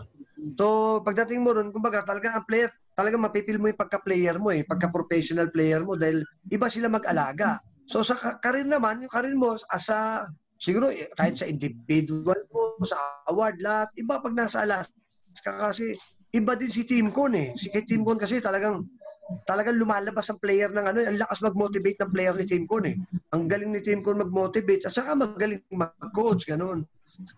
So iba-iba, kaya masasabi ko kung karir ko, siyempre yung first 2 years ko sa Alaska, mythical 5 ako. At that time, biro mo, sweldo ko lang, 20,000, 2025, 2 years. 20,000 nung first year, 25 nung second year, pero mythical 5 ako ng PBA. So yung mga kasama ko sa mythical 5, si Alan Kaidik, 250,000 ng sweldo, ama. Si Alvin, at that time, nakapirma na yata siya ng 25 million. Tapos si Benji, 150,000. Si Ronnie, ganun din. Tapos ako, 5 million sweldo ko nung nasa mythical 5 ako. So medyo masakit din siyempre yung isipin, di ba na, mythical 5 ka nga, wala ka namang pera. Di ba? Ganun lang. Mga practical lang. So medyo, yung sinasabi ko, maganda sa karir, maganda sa Alaska. Pero sa bulsa, wala. Ganon, no? So, nung 1991, ganun din, 91, 92, Alaska pa rin ako, ganun pa rin, na-increase ang konti. Pero nung nag-San Miguel ako, Diyos ko po, siguro parang, yung sweldo ko sa Alaska, times 10 sa San Miguel, ganun. More than times 10. Monthly ko sa Alaska, more than times 10 sa San Miguel. Ganun kalaki yung diferensya. So, may bonus pa yun. Kumbaga sa San Miguel, doon ako nakapagpatayo ng bahay, doon ako nakaipon kahit paano. Bigla na, 95, 96, 97, bigla nawala si Norman Black, si Ron Jacobs ang naman, bumalik, hindi naman ako gusto. Wala na naman, sira na naman. Sabi ko, paganda na yun. Pero bumalik ako sa PBA kasi. Nung bumalik ako ng FedEx sa NBA. Pampanga na ako, maganda sweldo rin, di ba? Maayos actually. Lahat ng PBA na naglalaro doon, ganun din. Maximum din, kalating milyon din ang sweldo. Pero, ang bonus, ay iba talaga. Siyempre, iba ang PBA. Iba ang per game ng PBA, iba ang championship bonus ng PBA. So malayo ang PBA sa NBA. Pero nung 2002, nagbalik ako ng FedEx, wala na. Sweldo, barya-barya na lang din. Kasi nga, kakaedad ka na, tapos ang galing ako ng NBA, kaya hindi na rin. Kasi ako, ano rin kasi ako nung naglalaro ako, may mga routine din ako ginagawa, kumbaga ritual din na kinabukasan, paglaro ko kinabukasan, ngayong gabi, nag-i-steak ako. Kumakain ako Outback, nag-i-steak ako para yung lakas ko bukas. Feeling ko, dito ko kinukuha ngayong gabi. Ganun. Ano ba, sample ko lang, kung 100 ang sweldo mo, abonado ka pa. Kaya hindi na rin ako nagtuloy. Kasi lugi ka pa kasi, kaya, ituloy mo, pero wag mo nang gawin yung ba't mag-i-steak ka pa, kulang pa pang steak yung sweldo mo. Ayoko naman din ng ganun. So, inaalagaan ko din yung sarili ko pagka pag naglalaro ako alaga din ako sa pagkain kasi. Kumbaga pinipili ko rin kinakain ko, ganoon. So nung FedEx ako, kinuha ko ni Boss Lito Alvarez, siguro dahil kapilido kami kaya kinuha ko Nung kinuha niya ako FedEx, medyo alam mo na ang sweldo ganoon na nga lang. Hindi na ganoon hindi na ganoon kalaki kaya nag-isip ko na rin na tumigil. Tapos ito naman, bigla lang, paano ba ako napunta na Amerika? Napunta kasi ako USBL. Tama. Pagdating ko doon, yung natatanong ko sa'yo. pinapirma. Kayo ni Vince Season yun, di ba? Vince Season, kasama doon. Si Sam Monera kumuha sa inyo, no? Actually, nung may ensayo ang FedEx na yung may-ari, yung manager ni Sam Monera na na Amerikano, sa Amerika, nandirito, nanonood ng practice. Tapos nakita ko, pinatawag ko kay Sam Monera, kay Uncle Sam. Sabi niya ngayon, ako, kala ko nagbibiro lang eh. Do you want to play in my team in USBL? Sabi sa akin ganun. Kala ko nagbibiro, Uncle Sam, seryoso. Seryoso yan. Pinapunta ako doon, nagulat ako, seryoso nga, na maglalaro nga kami doon. Ayun, pagkagaling ko doon, pagdating ko rito, nagulat ako, pinapirma ako ni Coach Ying Giao, kinuha ko sa Red Bull. Binigay niya nga ako ng dalawang conference, so halos 1 year din, no? two conference. Kaya yun na huli ko, 2004 hanggang 2005 ng first conference. Yun na huli ko. Tapos yun, tumigil na ako rin. No? Kasi wala pa MPBL noon eh. Ngayon kasi, ngayon may MPBL, may ang daming ngayon, ang daming liga ngayon eh. Di ba? Hindi lang MPBL, ang daming liga ngayon, sobra. Kaya ang dami, kaya sayang nga eh. Kung medyo bata-bata pa tayo ngayon eh, ang sarap pa sana maglaro eh. Kaso hindi na tayo ubra. Hindi natin kaya ng mga bata. Bong, may question sa isang nanonood na fan. Yung tanong lang niya, meron bang player ngayon sa PBA na reminds you of yourself? Sa PBA? Oo, ngayon. Yung nakikita mo yung sarili mo. Pag nakikita mo siya, parang ako to. Parang ganun. Oo nga. Wala ko hindi naman sa wala ko makitang gano'n kasi iba-iba naman ng Minsan si Teres Romeo, nakakatuwang panoorin. Minsan naman, siyempre, pag tira naman din ng tira, ka rin, di ba? Pero pag mga Magic Man, natutuwa din ako kay Teres Romeo, siyempre, pero iba si Jason Castro, nakakatuwa rin, pero point guard naman ang laro. Alam mo, siyempre, mas gusto ko rin malilit panoorin eh. Pero sa posisyon ko, sino ba, wala akong hindi sa wala akong magustuhan, siguro dahil nakikita ko rin yung effort sa basketball, si Thompson ng Ginebra. Kasi nakikita ako na ipag din eh. Kaya gustong-gusto ni Team Con eh. Kasi agresibo, rebound, late lang, nakikita ko na gano'n. Pero hindi rin naman nagdadak sa laro. Kaya lang, grabe rebound. Grabe rebound. Ayun, nakakatuwang panoorin. Pag nakikita ko yun, naalala ko kasi si Team Con, paborito talaga ako noon eh. Ngayon, paborito ni Team Con yun. Kasi nakikita niya, aggressive, gano'n, athletic, gano'n. Kaya lang yun nga, hindi lang masyado nagdadank. Wala masyado kasi yung malit na nagdadank sa laro eh. Bihira na ngayon ng Bihira kaya nga minsan, pag may nakakakwentuhan ako, ang tanong sa akin, sabi sa akin, Alvarez, yung ring ba nung naglalaro kayo, mababa pa nun? Mababa? Sabi sa akin, gano'n. Sabi ko, hindi, standard. Kaysa ngayon. Sabi ko, hindi, yung Araneta. Para sa'yo, mababa. Yan ang size niya sa Araneta. Hindi, akala talaga nila, mas mababa rin noon. Ang dami talaga. Walang biro, ang dami nagtanong sa akin ng ganyan. Nakala nila, ang ring noon, mas mababa daw kaysa ngayon. Kumbaga, tinaas daw ngayon yung ring. Natatawa ako, sabi ko, ang ring, elementary pa tayo, 10 feet na yan, standard yan, standard. Akala ang dami ko nakakwentuhan talaga na ganyan, ang dami nagtanong sa akin, hindi lang 10 tao, na sinasabi na, akala nila yung Araneta dati mababa, kaysa ngayon. Kaya minsan nakakatuwa din siguro dahil nga ang basketball ngayon, sa totoo lang, ang kailangan mo ngayon, karamihan ngayon na player, kailangan marunong ka tumira sa labas. Kailangan ka shooter eh. Kasi nga, zona, ganun, hindi ka pareho nun, one-on-one. Kaya siguro yung mga player, hindi na nagpupursige rin magpataas pa ng talon dahil hindi naman na kailangan. Parang tira ka na sa labas. 3 points, jump shot, tapos na, pareho 2 points din. Ganun ang katuwiran ng player ngayon eh. Hindi ka pareho talaga. Ibang-iba talaga rin ang basketball ngayon. Kaysa noon, ibang-iba. Kung sa mga nakabantayan mo nung araw, kanino ka hirap na hirap? Pag ikaw yung binabantayan, hirap na hirap ka umiscore. Nung kapanahunan mo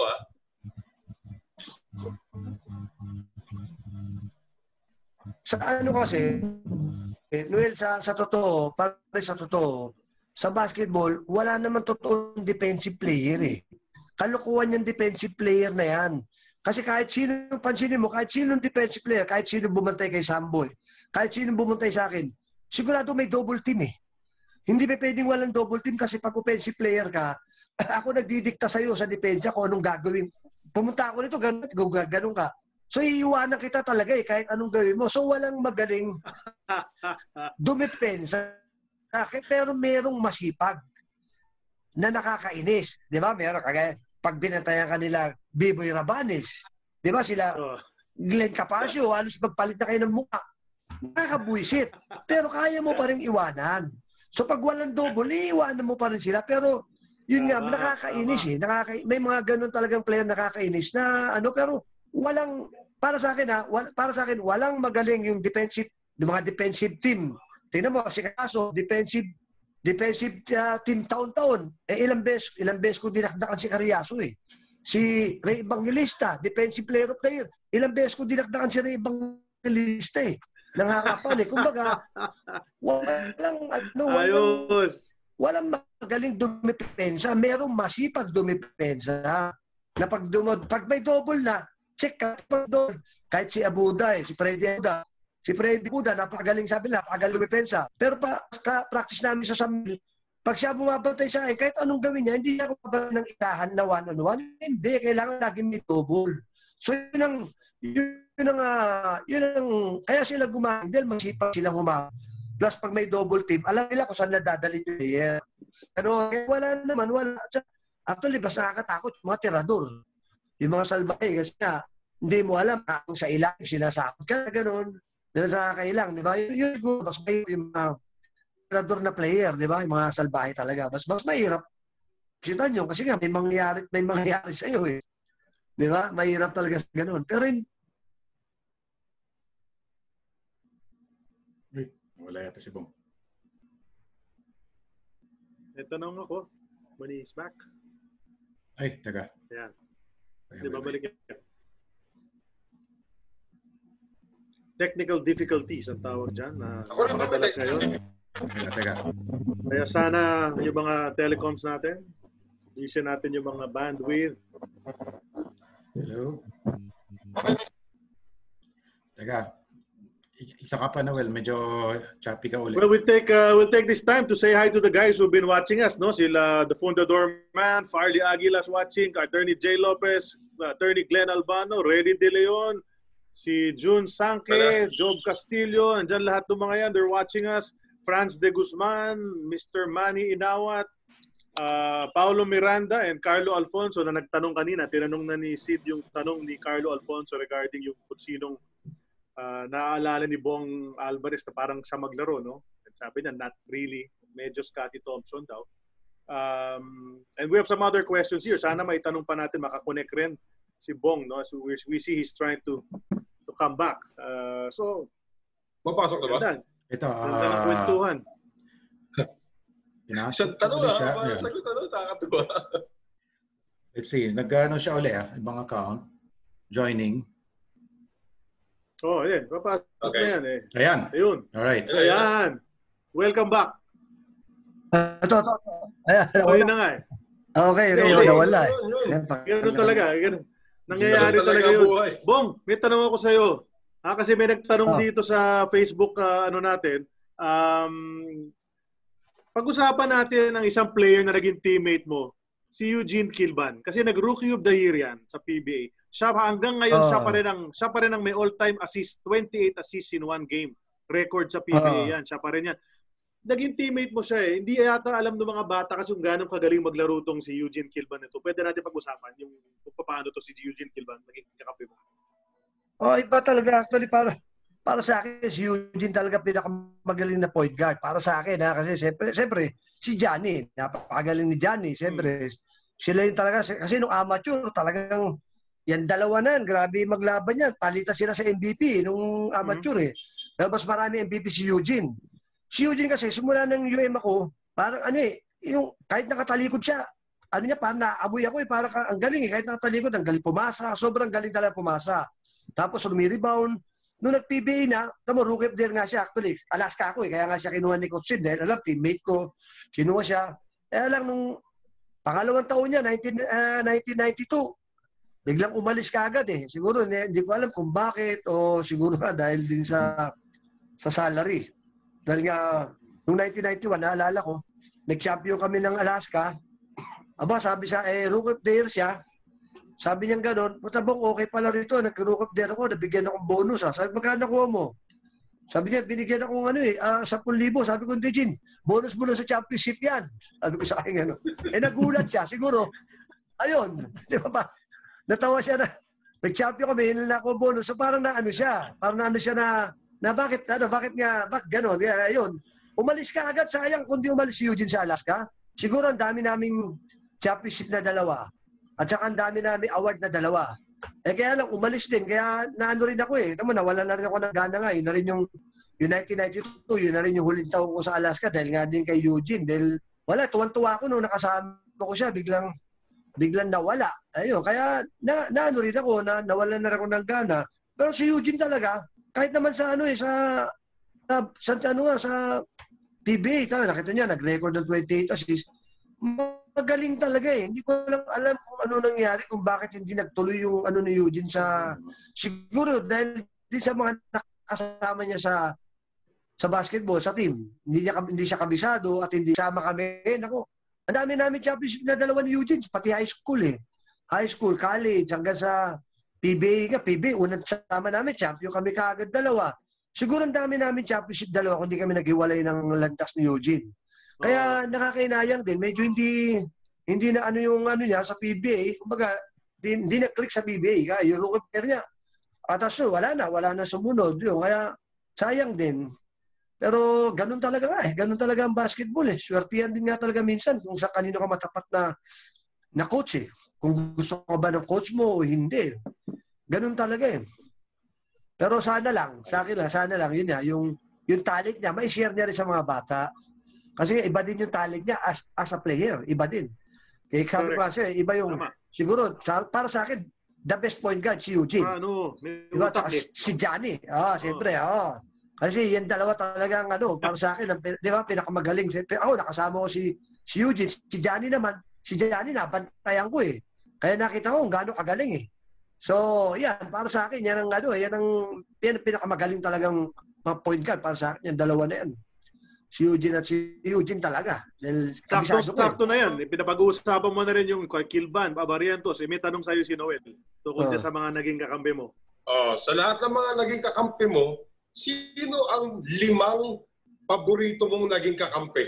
Your favorite teammates of all time? 5 lang Bong. Kasi yun nga, siyempre si Eugene, nung college pa. Kasi kasama ko yan, para kung yan Actually, kami ni Eugene, kasama pa kami na natutulog sa bahay nila dyan sa Mandaluyong, kaya nang patilikan labas. So parang kapatid ko si Eugene, tapos sino pa ba? Nung college si Eugene talaga. Tapos nung RP team ako, si Jerry Cordillera, ng ko talaga. Ang kumbaga, partner ko talaga si Jerry. Benji Paras. Yung dalawa na yun. Ko talaga yan. Kumbaga, si Alvin Patrimonio. Kasi kaming 4 actually magpaparkada ng RP team Si Alvin, Jerry, tsaka si Alvin, Jerry, Benji. Yan 3 na yan. Yan ang barkada ko ng RP team kami. So, iba rin ang ko dyan. Iba rin ang... may pelikula nga kayo, di ba? Nag-PBA kami. Magkakasama pa rin kami. May sine pa kayo May pelikula kayo, di ba? Hanggang PBA kami. Oo.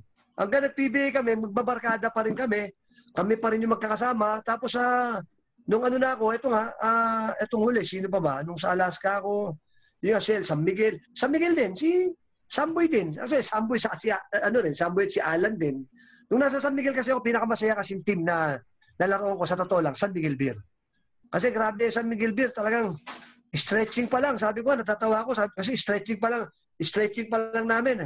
Ang pinag-uusapan, puro showbiz puro chismoso Sabi ko nga pare ko alam lang nila, tayo mga PBA player, puro chismoso. Pinag-uusapan yung mga showbiz na, pare, nakita mo yung mo ba yung Kaya saya namin nung San Miguel ako, sobra kami. Kung magbiruan kami nila Samboy, Ibis, Dadice, para kami mga bata, si Franz Pumaren, si Consal. So pinakamasayang team na naroon ako, San Miguel. Kaya siguro yung buong team na San Miguel, halos lahat kaibigan ko. Kumbaga, iba yung closeness namin. Sa San Miguel, buong team yung San Miguel na yun. Ibang close, ang saya ng team na yun.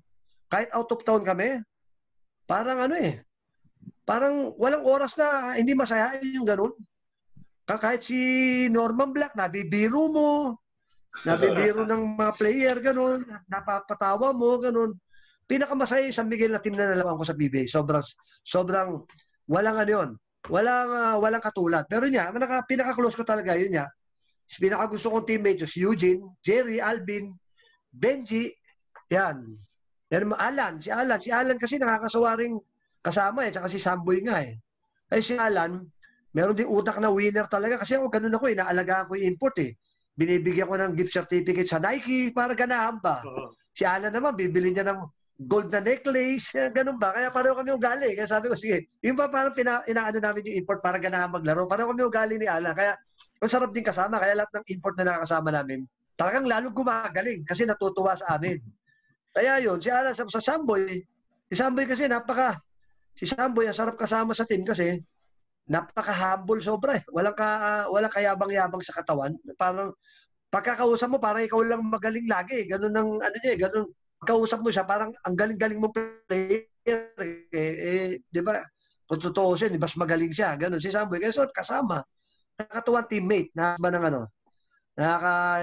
Yung moral mo tumataas lalo eh. Kaya yun, iba rin yun. Si Ibes, tingnan din si. Masarap nakaka-miss din yun si Ibes kasi nga, minsan lang, akala hindi lang nila maintindihan minsan, pero ganun din ang ugali. Ang sarap kasama rin nun. Talagang, kung bumili rin ng ticket yun sa PBA para ipamigay lang sa mga kaibigan, ako, Diyos ko po, ang daming ticket nung kada laro. Para lang gusto niya, everybody happy, lahat ng kaibigan niya, binibigay niya ng ticket. Ang sarap din kasama sa team. Yun siguro yung mga masasabi ko talagang hindi ko makalimutan na mga naging teammate ko. Hanggang ngayon, kami pa rin naman magbabarkada eh. Bong, yung career mo sa PBA, naging superstar ka, Mr. Excitement, may championships ka, sikat ka. Dahil mo naging kaibigan, dahil mong fans na naging humahanga sa'yo. Medyo makulay yung naging career mo, di ba? May mga ups and downs, may mga nagka-problema, yung coaches na hindi mo nakasundo, yung iba naman sobrang kasundo mo. Ano yung magiging message mo ngayon kung may sasabihin ka sa mga current PBA players na ngayon naglalaro o yung mga umaasam-asam maging PBA, yung dahil sa napagdaanan mo, yung klaseng career na napagdaanan mo, anong mensahe na gusto mong iiwan para sa kanila? Yun na yung huling pangsara natin dito sa kwentuhan natin sa gabing to. Naman natin lahat, no? Talagang, unang-una talagang may, sa gusto natin, no? Talagang may Diyos talaga na nagmamasidi ka nga, nanonood sa atin, no? Minsan talaga dumarating sa buhay ng tao yung sabi nga, di ba? Hindi naman laging may araw eh, hindi laging so talagang dumarating yung bagyo sa buhay. So nasa atin na lang yun, nasa tao na lang yun, kung paano natin i-handle, ika nga. Kasi nga, sinasabi naman ng Biblia, no, na hindi pa nga tayo pinanganganak eh. Nasa Psalm 139 yan eh, hindi pa tayo pinapanganak. Na alam na ng Diyos kung ano magiging tayo, kung ano magiging pagkatao mo, ano magiging kinabukasan mo, kung ito yung alam na eh, nasa sinapupunan ka pa. So, nangyayari talaga yun. Ang tanong, ang lang is paano mo i-handle? Siyempre, sabi nga ng at alam naman natin eh, kasi sa totoo lang, napakasimple lang ng buhay eh. Pinapahirap lang natin yung mga tao eh. Pinapahirap lang natin. Ang simple-simple ng buhay, ang sabi ng Diyos, sabi ng Biblia, no? Sabi ng Diyos, kung lumalakad na matuwid, gumagawa ng katuwiran sa kanyang puso, ay hindi makikilos kailanman. Ika nga, kung talagang puro diretso, kung puro good, puro okay ang ginagawa mo, kumbaga nasa right path ka, kumbaga hindi ka maliligaw eh. Ang problema lang minsan ng tao, konting napakaliit na problema, pinalalaki. Di ba? Paano ngayon, sitwasyon natin sa buhay, itong COVID na to. Di ba? Yung iba, iniisip nila parang parusa o pero sa totoo, sobrang blessing eh. Kasi tamo na-quarantine tayo, napahinga.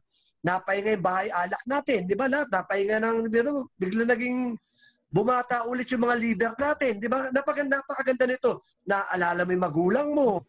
Nakakasama mo sa telepono, nakakasama mo kumain. Nasa bahay lang kayo. Kumbaga, sa totoo lang, itong COVID na to, so, blessing to, para sa akin, blessing to eh. Tinitingnan ko in a positive way. Blessing to sa atin, ganun. So, ganun din yan. Yung mga player na, kasi nga, pinagdaanan ko talagang, sabi kong, Diyos ko po, hindi siya pa nag-iinip, hindi ko maisip na mangyayari sa akin. Sabi ko sa mga ko, mas makulay pa digdig ko kay Nora eh. Kumbaga, talagang disaster talaga kasi umabot talaga ako sa Kasi marunong din ako, Ilocano din kasi ako Purong Ilocano ako talaga. So, marunong din ako mag-ipon ng pera. Pero sa isang iglap, sabi ko kasi pag tumalikod ka sa Diyos, lahat nawala. Bino mo, ang laki-laki ng bahay ko nawala. Diba, naka-Range Rover ako, may Mercedes ako, saka lahat ng sasakyan ko, walang utang, lahat, kasko binibili. Lahat siya nawala Kasi nga, simple-simple nga lang, diba, sabi nga ng Biblia sa Matthew 6:33, seek first the kingdom of God and His righteousness, and all these things shall be added to you. Yun napakasimple, di ba? Unahin mo ang Diyos. Hindi. Inuuna natin yung sarili natin, sarili natin, tama ito. Hindi, mali Ibigay mo yung sarili mo sa Diyos, pag patakboy mo ng buhay mo, napakasimple ng buhay. Ayun ang nangyari sa akin. Disaster, ayun. Pagkatapos ng karir mo nga sa basketball, lahat ng naipon ko, hindi naman totally nawala talagang lahat. Pero parang ganun na nga, bumalik ka sa, parang back to zero ka, ganito, ganyan, di mo isipin. Ang masakit doon, siyempre, tanggapin natin ang katotohanan, Ang pinakamasakit doon, lahat ng kaibigan mo nawala. Totally nawala talaga. Diyos ko po, parang may ketong. Tawag mo pala, parang ang dating, parang uutangan mo Kaya, Diyos ko po, disaster talaga, nakakalungkot man. Pero at least nalaman mo, nakilala mo rin sila. So alam mo na. Actually, baliktad yung mga ninalapitan ko na ako pa ngayon, ako pa tumutulong sa kanila kusa. Kahit di pa sila humingi, binibigyan ko na.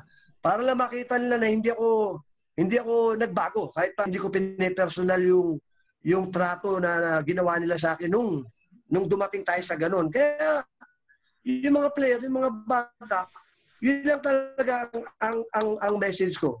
Kailangan lang talaga kahit naglalaro ka, humble ka lang talaga lagi. Maging humble ka lang sa sarili mo na hindi habang buhay, nandiyan ka. Na pwede pa lang sa isang iglap na magugulat ka, pwede mawala, pwede pa lang bawiin ng Diyos yung binigay sa'yo. Pagka nag-iba ka ng pagkatao mo. Kaya kailangan, doon ka lang, steady ka lang. Doon ka lang. Lumakad ka lang na matuwid. Yan. Nasa Bible talaga siyang lumalad matuwid. Awid ako, Diyos ko po. Ang buhay ng tao, alam mo, buti nakapag-share na rin tayo. Kasi nga, tuwan-tuwa ako kay Senator Manny Pacquiao. Biro mo, ang yaman-yaman ng tao, lahat ng blessing, nasa kanya na. Pero pag pinunta mo sa bahay, aabutin kayo alas 7 ng umaga. Kwentuhan nyo, puro Bible ang pag-uusapan nyo. Biro mo, para magbigay pa siya ng oras sa salita ng Diyos, nakakatuwa. So, yun siguro, ang gandang halimbawa ni Senator Manny Pacquiao na ang sekreto sa buhay, simple lang. Simple lang talaga. Unahin mo lang ang Diyos. Sumunod ka lang sa Diyos. At tignan mo, magugulat ka. Kahit sabihin mo, ako, nakakakain ako ng gusto ko. Kung ano gusto ko ka, hindi mo na kailangan pa. Hindi na, graduate na ako ron. Kahit kwentuhan na, naka-Range Rover ako nung araw, di ba? Hindi na, kahit sa kwentuhan, na-experience ko na yun Pareho lang yan, di ba? Pareho lang yung Range Rover. Pareho lang yung experience ko na yan. Sige, kahit magkwentuhan kayo dyan, makikinig na lang ako sa inyo. Wala na sa akin yun. So, importante, nasa ripat ka, nasa Panginoon ka. Siguro yun lang ang masasabi ko sa mga bata na player na talagang unahin talaga nila kasi ang biyaya niyan, galing lahat sa taas yan, galing sa Diyos yan. Pag nakalimot ka sa Diyos, nakalimot ka sa anak ko, maniwala kakalimutan ka din. Kaya talagang dapat ang priority talaga natin, lagi ang Diyos talaga. Yun lang talaga. Yun lang masasabi ko sa mga kabataan. Unahin talaga, ang Diyos talaga ang unahin para nasa mabuti ka. Kumbaga, di ba? Wala kang kakabakaba hanggang kamatayan, lalo na wala kang kakabakaba pag nasa Panginoon ka. Yun ang siguro may advice ko sa mga bata na player na lalo na yung mga sobrang sikat ngayon na siguro na inabot ko din yung nalalagyan nila ngayon na di ba na hindi mo akalain, hindi mo isipin na ganito ganyan kasi nga lahat ako nga Ilocano ako marunong din ako mag-ipon. Dami ko naipon pero nawala lahat sa isang iglap, nawala lahat. Pag iniisip ko nga, parang paano nangyari yun? Hindi ako mapaniwala, paano nangyari yun? Paano nangyari na ganun ka, di ba, na ganun lang kabilis. Pero okay lang, ngayon, ayos naman ako. Ayun nga, nakakakwentuhan tayo, buti ha. At totoo lang, pasalamat ako, iniimbitan niyo pa rin ako, kahit ganun. nimbitin nyo pa rin ako sa mga ganitong kwentuhan, na na-appreciate ko talaga yun. Na-appreciate ko sobra yun. No? Ganun, alam mo naman ako, masiyahin din talaga akong tao eh. Kaya natutuwa ako ng ganito na pag tinatawagan ako din, mga kaibigan na mga reporter, sila Jerry Ramos, sila Nelson Beltran, pare, tutuwa ako, pare, buti naalala mo pa eh, yung mga gumagawa. Natutuwa ako, na-appreciate ko sobra. Kasi nga, talagang sa totoo lang, naubos ang kaibigan ko, nawala. Yung mga kaibigan ko sobrang close, nawala lahat. Sobrang siguro, baka sila na rin umiwas sa akin, gano'n. So, hindi ako apektado doon, di ba? Mas apektado ako pag ang Diyos ang umiwas sa atin. Pero yung mga kaibigan ko, okay lang yun. Okay nga yung umiwas sila sa akin, at least parang di ako masama kung anumang, di ba, kung anumang ginagawa nila. Kaya okay din sa akin yun. Yun lang, kaya sana, yun lang talaga. Unahin natin ang Diyos. Yun na. Sabi nga ni, your ministry, God first. God first, di ba? Para maganda lahat ng takbo. Yun lang. Amen. Yan, sabi nga ng iba mga fans natin sa salamat. Facebook, Amen. Yes. Salamat. Ito po mga kaibigan, si Bong Alvarez, makulay na karir, mas makulay na buhay mula sa naging roller coaster nga yan. From up to down, back up again. Inspirasyon sa ating lahat. So maraming salamat ulit, Bong Alvarez, sa iyong pagsama sa amin dito sa Eternity of Basketball. Mapapanood nyo rin po ito. After natin itong live, mapapanood nyo rin itong episode na ito with the one and only Mr. Excitement, Bong Alvarez. For Sid Ventura and Pare, pwede ba bumati? Sige. Pwede ba bumati? Sige. Pare, babatiin ko na si Ate Baby. Batiin ko lang Ate Baby ko, Ate Baby Gregorio na nanonood ngayon live. At saka si Patrick. Ayan, mga kaibigan natin nanonood ngayon yun lang, advance happy birthday. May 15 kasi, may 15 pa naman birthday niya. Advance happy birthday to Baby. Yun lang. Maraming salamat ulit sa inyo. Maraming salamat. Salamat, Bong. Salamat. Salamat talaga. Buhay. And this has been an Eternity of Basketball. Paalam. Thank you, Will. Salamat. You ready? Showtime. On May 3rd, summer starts with The Fall Guy. Let's do it later. Let's drink a spicy margarita. Make some bad decisions. Yes! Audiences are falling in love with the most entertaining film of the year. Fall Guy. Fall Guy? Fall guy. That's what the poster said. See Ryan Gosling and Emily Blunt in the movie critics say exists to make you happy. Trying to make it out? Nope. Because I don't either. It's not what I'm into right now. What are you into? Talking. Yeah. The Fall Guy. Only in theaters May 3rd. Rated PG-13.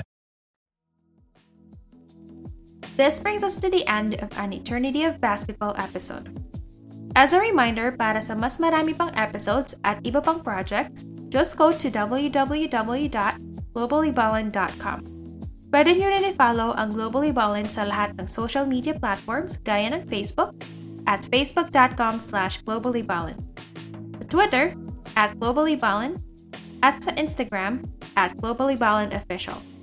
Kung meron man kayong gustong i-guest namin sa show, just send us a message on any of our social media platforms. Your patronage is truly a blessing. Stay safe and tune in next time for another episode of An Eternity of Basketball. Thank you.